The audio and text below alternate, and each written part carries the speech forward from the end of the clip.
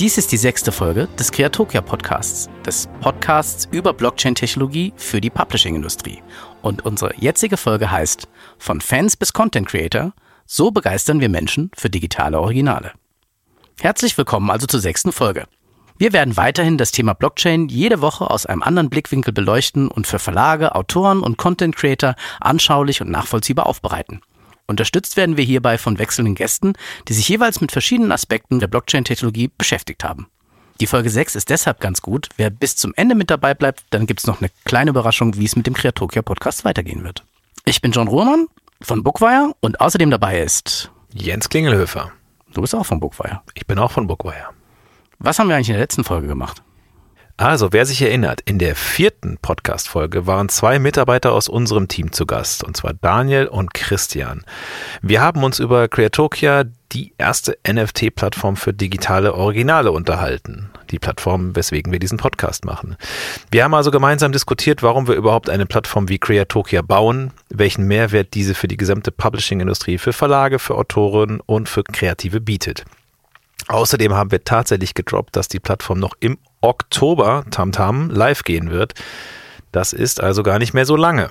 Damit auch alle dort draußen, auch die noch nicht Teil der Krypto-Community sind, von Creatokia erfahren, haben wir uns für das Projekt von einer großartigen Marketingagentur, nämlich 4 für Texas, Unterstützung geholt. 4 für Texas begleitet uns bereits seit einigen Wochen durch das Projekt und wir freuen uns in der heutigen Folge auf Björn und Janina von 4 für Texas, die unsere Gäste sind heute. Gemeinsam mit den beiden möchten wir euch, liebe Zuhörer und Zuhörerinnen, einen Einblick in unsere Vermarktungskampagne gewähren. Genau, und ich finde, das ist auch das Spannende. Wir haben das jetzt ja wirklich die ganze Zeit so durchgezogen, dass wir hier in der ersten Staffel des Creatokia Podcasts wirklich zeigen und erklären, wie wir diese Plattform aufbauen, wie wir auf die Idee gekommen sind, was die Technologie der NFTs bedeutet und wie wir glauben, wie wir mit digitalen Originalen, die es damit erstmals gibt, Autoren, Creator, Fans und Sammler zusammenbringen. Und dazu ist natürlich ein besonders wichtiger Teil auch die Vermarktung der Plattform. Und mit unserer externen Hilfe werden wir darüber sprechen, wie wir das machen. Genau, ohne Vermarktung keine Besucher, oder, John? Ja, es besteht ja sogar die Gefahr, dass zu viele Besucher kommen, was wunderschön wäre. Und dann muss die Seite immer noch funktionieren. Ich würde jetzt wieder einen sehr langen Vortrag von Christian dazu bekommen. Ich freue mich auf jeden Fall sehr auf unsere Gäste und auf das Thema Direct-to-Consumer-Vermarktung, was ja auch für uns bei Bookwire nicht immer Teil des Alltags ist. Richtig. Vielleicht noch ein kleiner Hinweis. Wir freuen uns als Medienpartner vom Buchreport unterstützt zu werden. Alle Inhalte unseres Podcasts sind bald auch dort auf der Webseite des Buchreports zu finden. Darüber hinaus gibt es dort weitere Hintergründe und Fachinformationen für die Publishing-Branche.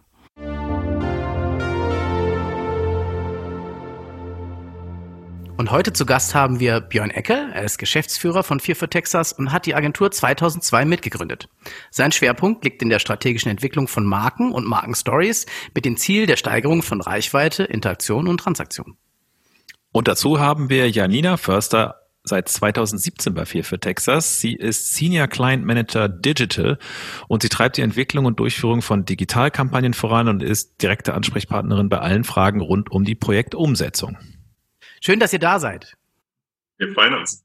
Hi, danke für die Einladung.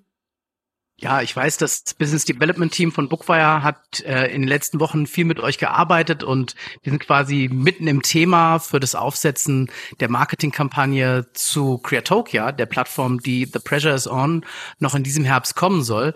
Und wir haben uns ein paar Fragen mitgebracht zur Thematik, wie vermarktet man eine NFT-Plattform? Jo, wir sind gespannt auf die Fragen. Ja, vielleicht können wir auch mal stellen. Ja.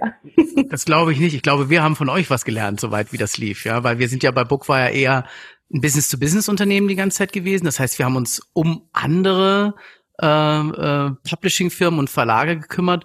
Und hier sind wir jetzt an dem Punkt, dass wir wirklich einzelne Käufer oder einzelne Autoren und Creator ansprechen wollen. Da sind wir ja schon direkt im Thema. Wir haben Sammler vielleicht von spannenden Inhalten und wir haben Erzeuger von spannenden Inhalten und Verwalter und auch Erzeuger von spannenden Inhalten wie Verlage. Aber vielleicht fangen wir ganz am Anfang an. Hattet ihr überhaupt mal schon mal Berührungspunkte mit Blockchain und NFT, bevor wir mit Creatokia zusammengekommen sind, oder war das Thema für euch eigentlich auch neu? Also ich kann sagen, ich hatte tatsächlich ein paar Berührungspunkte. Ich war so in der ersten Blockchain-Welle tatsächlich so bei diesen Neugierigen dabei und habe mir tatsächlich von einem Kollegen aus der Agentur auch erzählen lassen, dass das irgendwie das nächste Ding ist. Und weil ich ihm immer so jedes zweite Mal glaube, habe ich in dem Fall Glück gehabt und habe dann auch irgendwie Ethereum gekauft irgendwie, aber nicht in diesem wahnsinnigen Umfang, den man, der jetzt dieses Gespräch unnötig gemacht hätte. Ich habe aber irgendwie auch erst so langsam verstanden, was sich dahinter verbirgt. Als ihr dann kamt, war es jetzt nicht so, dass ich sofort wusste, check, weiß Bescheid. Da ging es schon auch für uns erstmal los, nochmal zu gucken, was genau heißt das, vor allem wenn wir von Kunstwerken sprechen. Bisher war es für mich immer eher diese alternative Währung, irgendwie alternatives System, quasi Entitäten zu schaffen und so. Da hatte ich so ein gefährliches Halbwissen. Aber mit euch sind wir jetzt da so richtig reingegangen. Ja, ist bei mir, also bei mir war das so, als ihr mit dem Briefing um die Ecke kamt, da muss ich schon zugeben, hatte ich erstmal Fragezeichen in den Augen und konnte da in den gemeinsamen Workshops mit euch total viel lernen und mittlerweile bin ich auch stolze Besitzerin von einem sehr kleinen Betrag Ethereum. Super, das ist auch, glaube ich, total wichtig, dass man das ausprobiert. Das sagen wir ja auch immer allen. Und das frage ich mich auch so, wenn ihr so überlegt, an so ein Thema ranzugehen, ist das Erste, was ihr tut, Dinge auszuprobieren, damit ihr wirklich checkt, worum es geht, weil sonst kommt man ja vielleicht so mit seinen Standard-Zielgruppen-Erklärungen um die Ecke. Und wie seid ihr da rangegangen? Wie macht man das so als Marketingagentur? Also tatsächlich ist das was ich in dem Job irgendwie mag, dass wir immer wieder mit teils sehr entlegenen Themen konfrontiert sind. Also wir arbeiten, weiß nicht, seit Anbeginn, irgendwie seit fast 18 Jahren jetzt zum Beispiel die BASF und müssen mit irgendwelchen, weiß nicht, irgendwie Bodenbelägen uns auseinandersetzen und weiß nicht was. Ja, das heißt, jedes Mal wieder aufs Neue kommt man in so eine Welt rein, die ganz eigene Gesetzmäßigkeiten hat.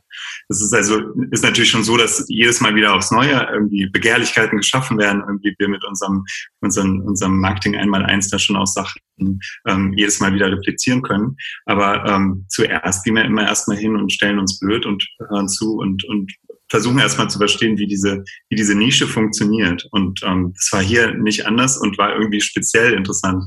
Oder Janina, also das hatte so nochmal einen ganz eigenen Sog, würde ich sagen.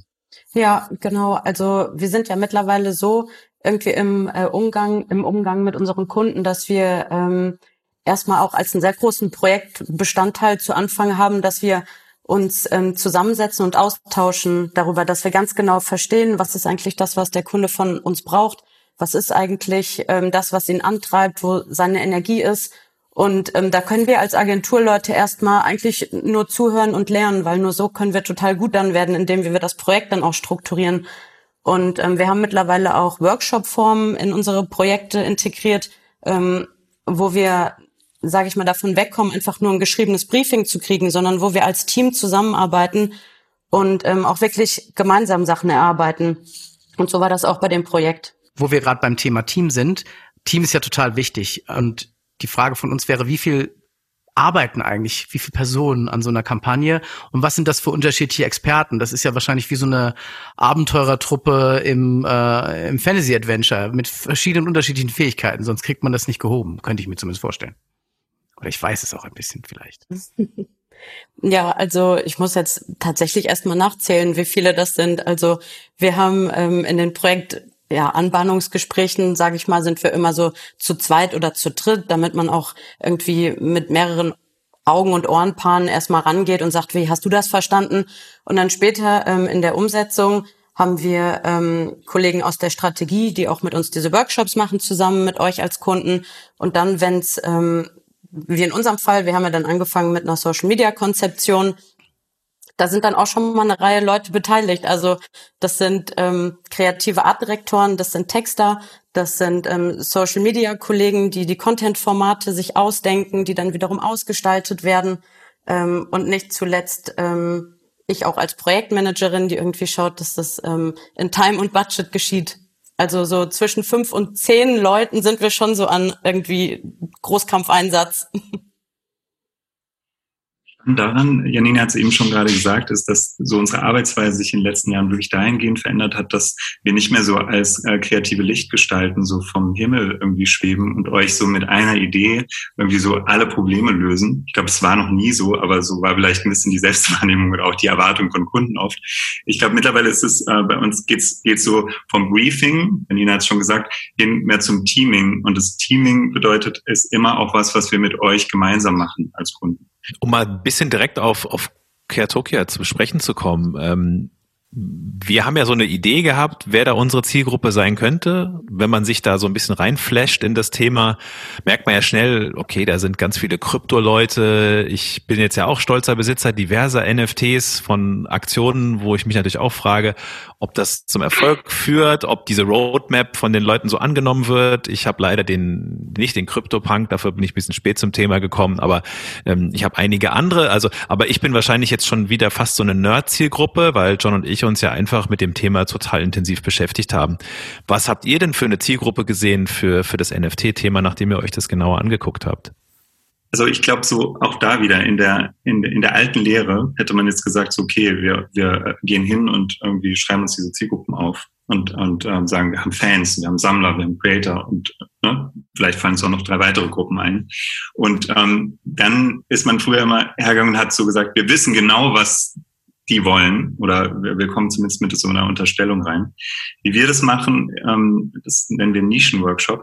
Wir gehen erstmal hin und gucken uns schon diese Gruppen an, versuchen uns vorzustellen, wie die aussehen, wie die denken und dergleichen.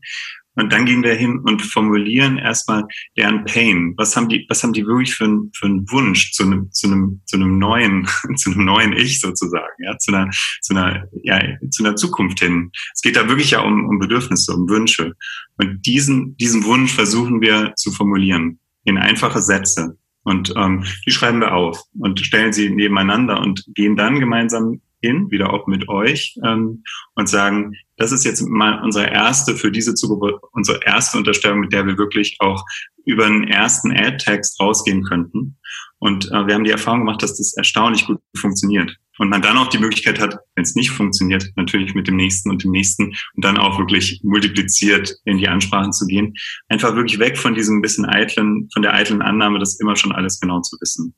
Genau, und das ist auch das total Spannende, wenn man Digitalkampagnen macht, weil du kriegst im Prinzip durch die Reportings und die Daten, die man zieht, während die Kampagne läuft, auf Facebook oder Insta oder weiß der Geier in welchem Social-Media-Netzwerk, du kriegst ja deinen Erfolg sofort 1:1 zurückgespielt. Und du siehst total schnell, wenn deine Annahmen über eine Zielgruppe oder nennen wir es Bedarfsgruppe nicht gestimmt haben. Und manchmal ergeben sich auch ganz verrückte Sachen, wenn man dann schaut, wer wirklich geklickt hat und wo wirklich die Kommentare herkommen oder die Käufe. Das kannst du dir nicht ausdenken manchmal. Es sind ja total viele Analogien auch zur Softwareentwicklung. Ja, also ich sage auch hier gerne im Unternehmen, das, was wir in der agilen Softwareentwicklung gelernt haben, kann man auf viele, viele andere Projekte übertragen. Und diese alte Lehre, Björn, da bin ich total bei dir, dass man am Anfang schon genau weiß, wie alles sein muss und dann alles aufschreibt und dann muss das nur noch einer umsetzen, dann funktioniert das ganz klasse. Die gilt ja in der Softwareentwicklung schon lange nicht mehr. Dazu sind wir viel zu komplex geworden und haben viel zu viele Abhängigkeiten und wissen gar nicht, wie die Welt und das Universum oder unser Softwareprodukt so auf das reagiert, was wir da gerade mit ihm machen. Das ist ja auch so eine gewisse Spannung, die man da drin hat, weil man weiß einfach nicht genau, was kommt. Also stelle ich mir auch jetzt aus Agentursicht interessant vor, weil wir können ja in so einem Projekt, wo man Neuland betritt, auch überhaupt gar nicht genau wissen. Ja, sprechen wir jetzt in dieser Phase, wo aus dieser Crypto-Nerd-Community vielleicht auch ja ganz normale Leute dann dazukommen, die sagen, ich möchte so ein Digital Original haben, ich möchte so ein Dino oder so ein was auch immer es in der Zukunft geben wird, oder ich will so eine Lost Page haben, wo ich noch nicht genau weiß, was da irgendwo mal draufsteht und bin sogar bereit, da irgendwie eine kleine Summe Geld für zu investieren. Ist ja Neuland. Also wir wissen, das ist ja das Irre an diesem Projekt, wir wissen ja nicht genau, wie die Welt sich weiter verändern wird. Das ist total spannend und ich finde auch, diese Demut tut total gut und hält den Kopf offen für teilweise total schizophrene Ergebnisse. Ja? Also auch, und so funktionieren ja Menschen immer, die sind widersprüchlich. Und ich glaube, wenn man mit dieser Annahme reingeht, dann formiert sich die Welt in der Regel ja auch schon der Annahme entsprechend. Von daher kriegt man es oft in der alten Welt, glaube ich, eher nicht so raus, dass man falsch gelegen hat. Man kann sich das schon in der Regel ganz gut zurechtdenken. Da haben Werbeagenturen lange Erfahrung mit und konnten es den Kunden dann auch immer erklären, warum es so schlecht jetzt gar nicht war.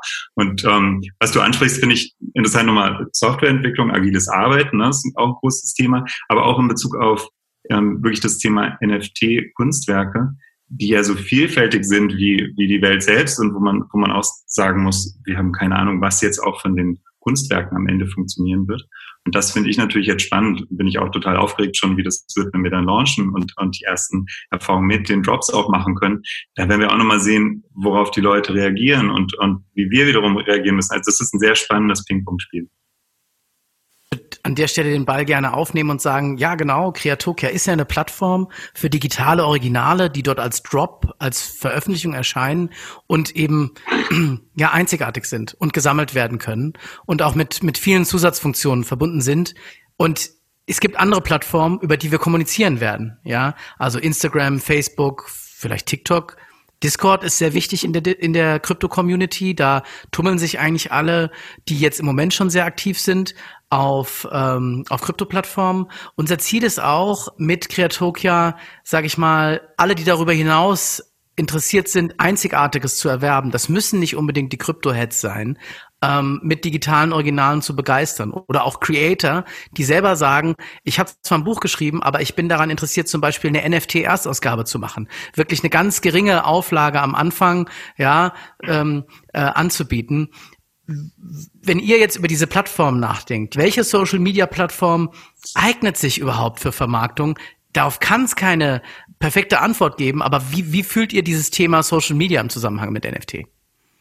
Vielleicht auch, um das nochmal zu unterstreichen, ich glaube, es geht um Emotionen. Ihr habt eben über menschliche Sachen gesprochen und genau dieses auf Sicht fahren der Kampagne, um quasi eine Emotion zu wecken, das ist ja das Interessante, um dann zu sehen, was sich verfängt. Aber wenn ihr jetzt über Plattformen nachdenkt, was ist aus eurer Perspektive das, was sich natürlicherweise ergibt mit so einer Plattform wie Creatokia?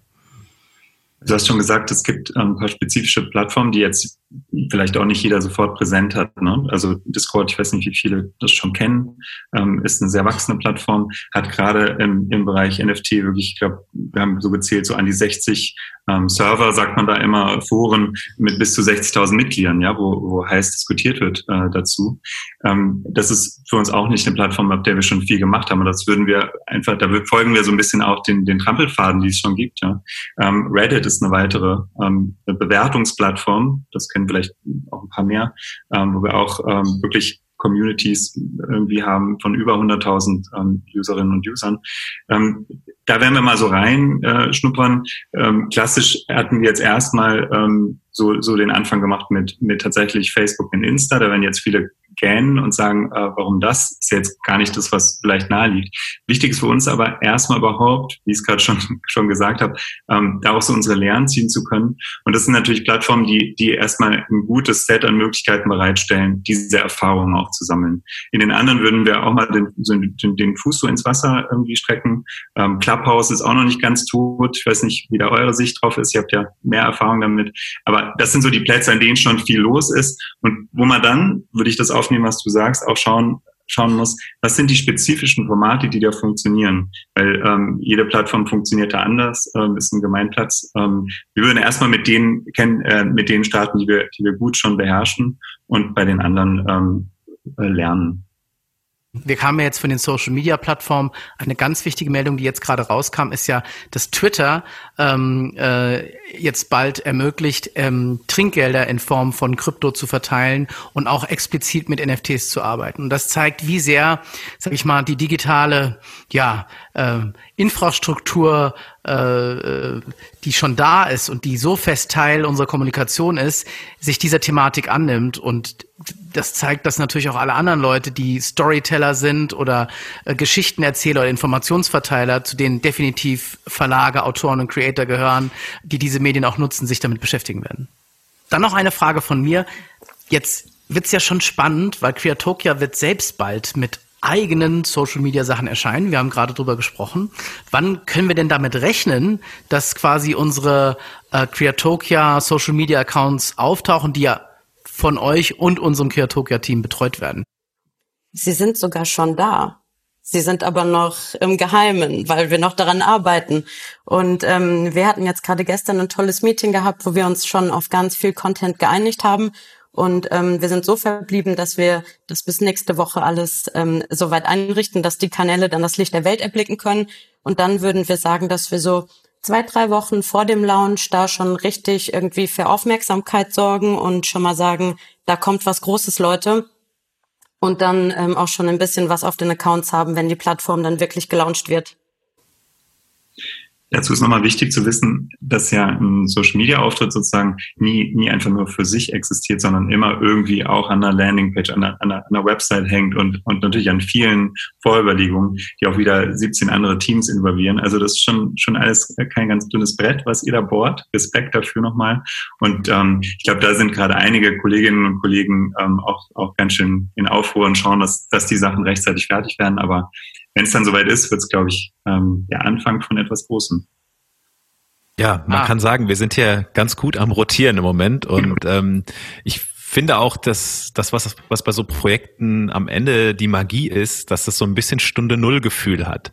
Ich habe das in der vorigen Folge schon mit John besprochen und gesagt, dass wir das im E-Book-Bereich 2010 so gefühlt hatten, als wir dachten, ja, da passiert was Großes in der Publishing-Branche, so eine Digitalisierungsumwälzung, eine totale Transformation und später passieren auch ganz viele spannende Sachen, aber der Anfang ist was ganz Besonderes und also ich bin total aufgeregt auf den Launch und bin froh, dass wir da mit euch dabei sind, dass wir euch im Team haben und dass wir damit nicht alleine sind.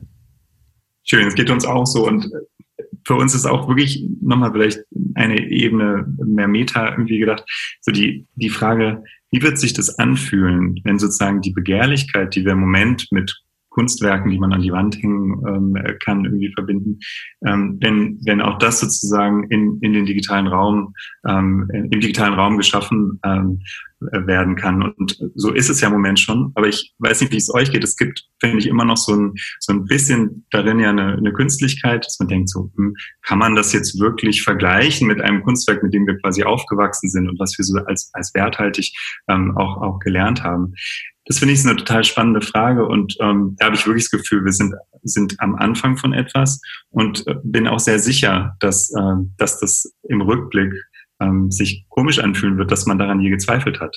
Also, weil ich musste heute irgendwie denken an die Mitbringsel, die man in Japan im Supermarkt kaufen kann. Eine sehr große Pflaume, die dann dort 100 Euro umgerechnet kostet und die man dann als Mitbringsel irgendwie dem Gastgeber überreicht. Ich weiß nicht, ob ihr das kennt, eine dieser kuriosen Sachen, die Japan so auszeichnen. Und wo man sich denkt, wie kann man dafür so viel Geld ausgeben? Natürlich kann man. Es ist einfach nur eine Frage, wie es geframed ist, wie wir gelernt haben, das als Wert auch einzustufen.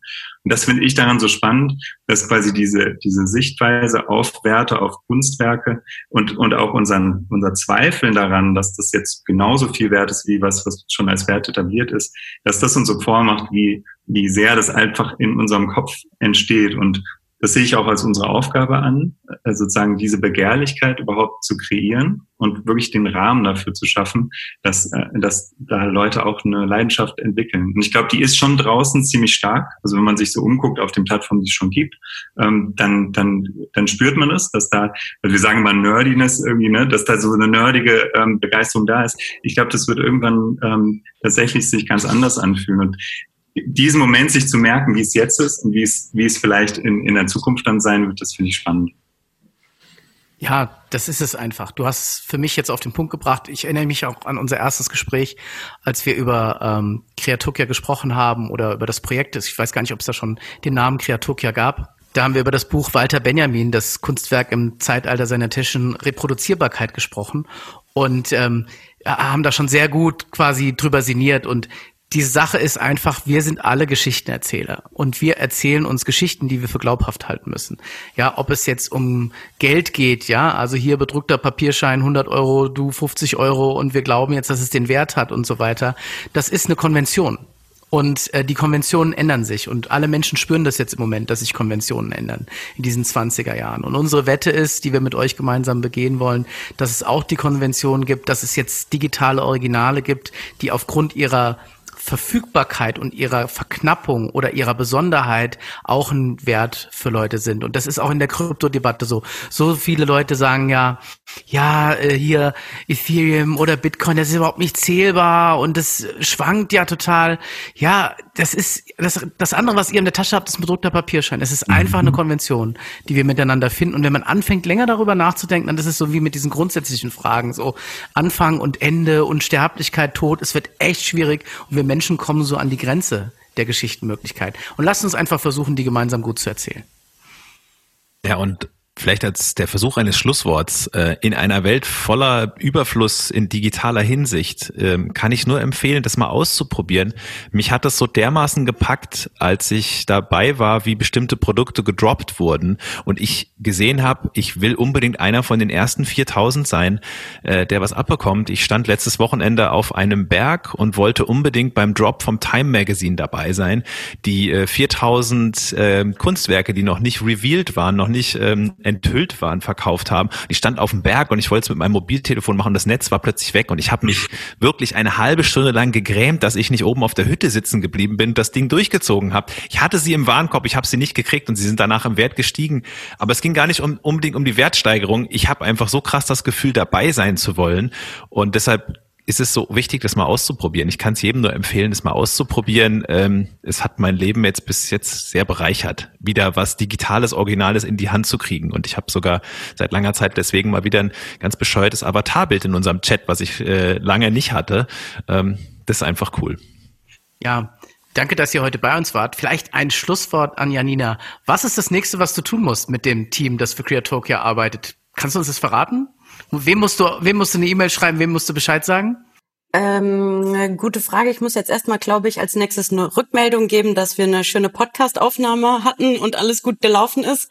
Und dann höre ich, glaube ich, morgen oder übermorgen von euch nochmal was. Und dann würden wir nochmal richtig schön an den nächsten Postings arbeiten, dass die dann auch veröffentlicht werden können. Also Fredo und Marie und Katja und Dina, ich melde mich noch. Super. Wir danken euch dafür. Schön, dass ihr da wart. Ich hoffe, es hat euch ein bisschen Spaß gemacht und ich hoffe, bis bald und zum nächsten Mal. Sehr, sehr gerne. Dankeschön, hat Spaß gemacht. Bis dann. Tschüss. Ciao. Was ja total Magic ist, John, ist, dass die Profile, von denen wir eben gesprochen haben, die sind schon live. Also ihr könnt euch schon unsere Profile von Creatopia auf allen Social-Media-Plattformen anschauen. Genau, denn es ist eine Aufzeichnung, leider. Wir kommen zur nächsten Rubrik, die Drops der letzten Woche. Ja, ich habe ja schon eben davon gesprochen, dass ich auf dem Berg gestanden habe und versucht habe, bei einem Drop mitzumachen. Und zwar gehe ich da nochmal kurz drauf ein. Es war der Drop des Time Magazins, also man kann sagen, das Thema ist vielleicht doch schon so ein bisschen im Mainstream angekommen. Unter nft.time.com wurden nämlich am 23.09. wurden nämlich 4.500 sogenannte Timepieces gemintet und sozusagen Usern verkauft.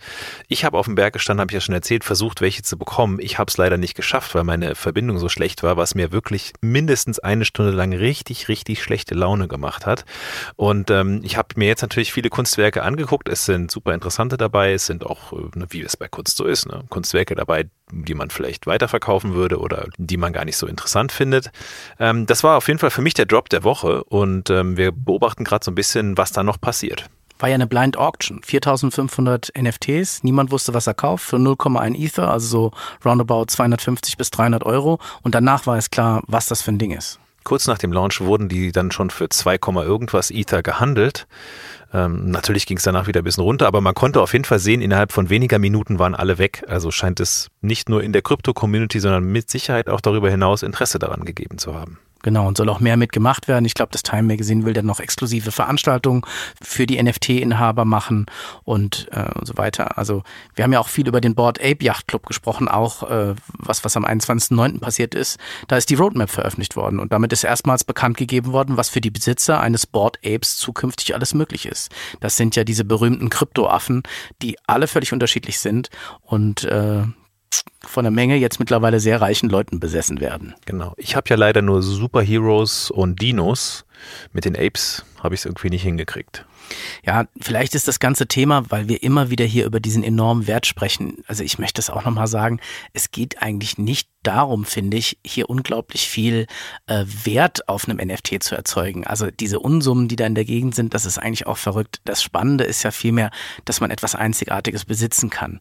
Ob das für andere einen so hohen Wert hat, ist für mich gar nicht der Punkt. Der Punkt ist, dass es für mich einen hohen Wert hat. Absolut. Und wo man auch sieht, was das Time Magazine sich für Gedanken gemacht hat bei ihrem Drop. Sie haben zum Beispiel ja mit dem NFT auch verbunden, dass du Zugang zu time.com bekommst. Das heißt, ich glaube, auch die waren nicht ganz sicher, wie wertvoll wird das eigentlich draußen empfunden und haben mal sichergestellt, dass man auf jeden Fall für das, was man da mit 0,1 Ether investiert, irgendeine Art von Gegenwert, ich sag mal, ein Gegenwert aus der jetzigen Welt bekommt, aus ihrem jetzigen Geschäftsfeld. Und da sieht man, wie da rumexperimentiert wird im Moment. Und da sind wir, glaube ich, auch wieder bei unserer Mission. Wir wollen eben keinen elitären NFT-Club aufmachen oder keine elitäre Blockchain-Ecke, sondern wir wollen ja mit Creatokia diese Technologie über kurz oder lang allen Leuten öffnen und allen Sammlern oder Creatoren zur Verfügung stellen. Und deswegen machen wir diesen Podcast, um zu erzählen, wie wir da rangehen, wie wir als Gründer und auch Digitalmanager versuchen, diese Technologie für andere zu öffnen. Wenn euch das gefallen hat und ihr mehr erfahren wollt, bitte geht doch auf creatokia.com, meldet euch für den Creatokia Newsletter an, bewertet uns bei Apple Podcasts mit 5 Sternen oder gebt uns Feedback an contact@creatokia.com, was ihr gerne von uns hören wollt oder wie ihr unseren Podcast findet. Anfangs habe ich versprochen, wer bis zum Ende bleibt, bekommt noch eine News. Und die News ist folgende. Diese Creatokia Podcast Staffel ist die erste Staffel des Creatokia Podcasts und sie ist auf 10 Folgen angelegt. Wir reden ja hier immer mit wechselnden Gästen. Und Achtung, Tusch, es wird eine zweite Staffel geben, die erstmal sehr, sehr viele Folgen haben wird. Wir wissen nicht, wie viele und sie wird auf Englisch sein. Und wir werden einen neuen Host bzw. Co-Host willkommen heißen. Den wir noch nicht discovern und der mit uns gemeinsam das Ganze dann auf Englisch macht. Hintergrund ist, wir haben so viel Feedback bekommen von Leuten, die unser Projekt kennen und sich wirklich bitterböse darüber beschweren, dass wir das nur auf Deutsch machen. Und wir wollen ja auch die ganze Welt damit erreichen.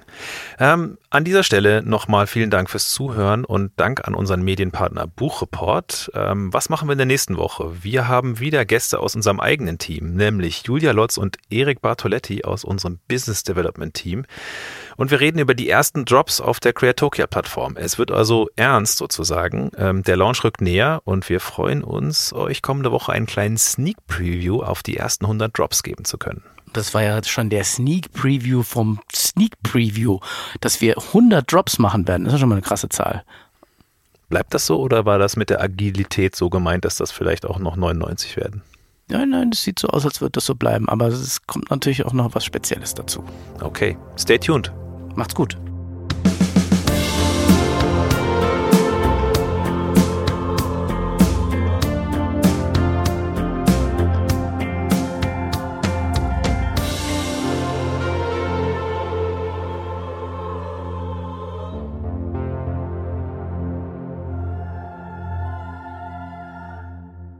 Ich habe nochmal bei Walter Benjamin reingeschaut, bin über einen ganz simplen Satz gestolpert, in dem er sagt, die Frage nach dem echten Abzug hat keinen Sinn. Damals ging es darum, dass Filmaufnahmen, auch Tonaufnahmen zum ersten Mal technisch reproduzierbar wurden und man das natürlich im Abgleich zur Venus von Milo irgendwie dann als nicht mehr original angesehen hat, was auch keine Aura mehr hatte. Und dachte mir nur, das ist eigentlich ganz lustig. Wir sind ja jetzt quasi technisch auf dem gleichen Pfad geblieben. Es geht einfach darum, das halt digital herzustellen, diese Kopien. Aber witzigerweise haben wir jetzt durch die Blockchain quasi wieder einen Turn zurück und können wirklich das eindeutige Original schaffen. Das heißt, also die Frage nach dem echten Abzug hat sehr wohl einen Sinn. Wir können sagen, es gehört Jens Klingelhöfer. Es hätte ihm gehört, wenn er auf dem Berg damals geblieben wäre. Verdammt.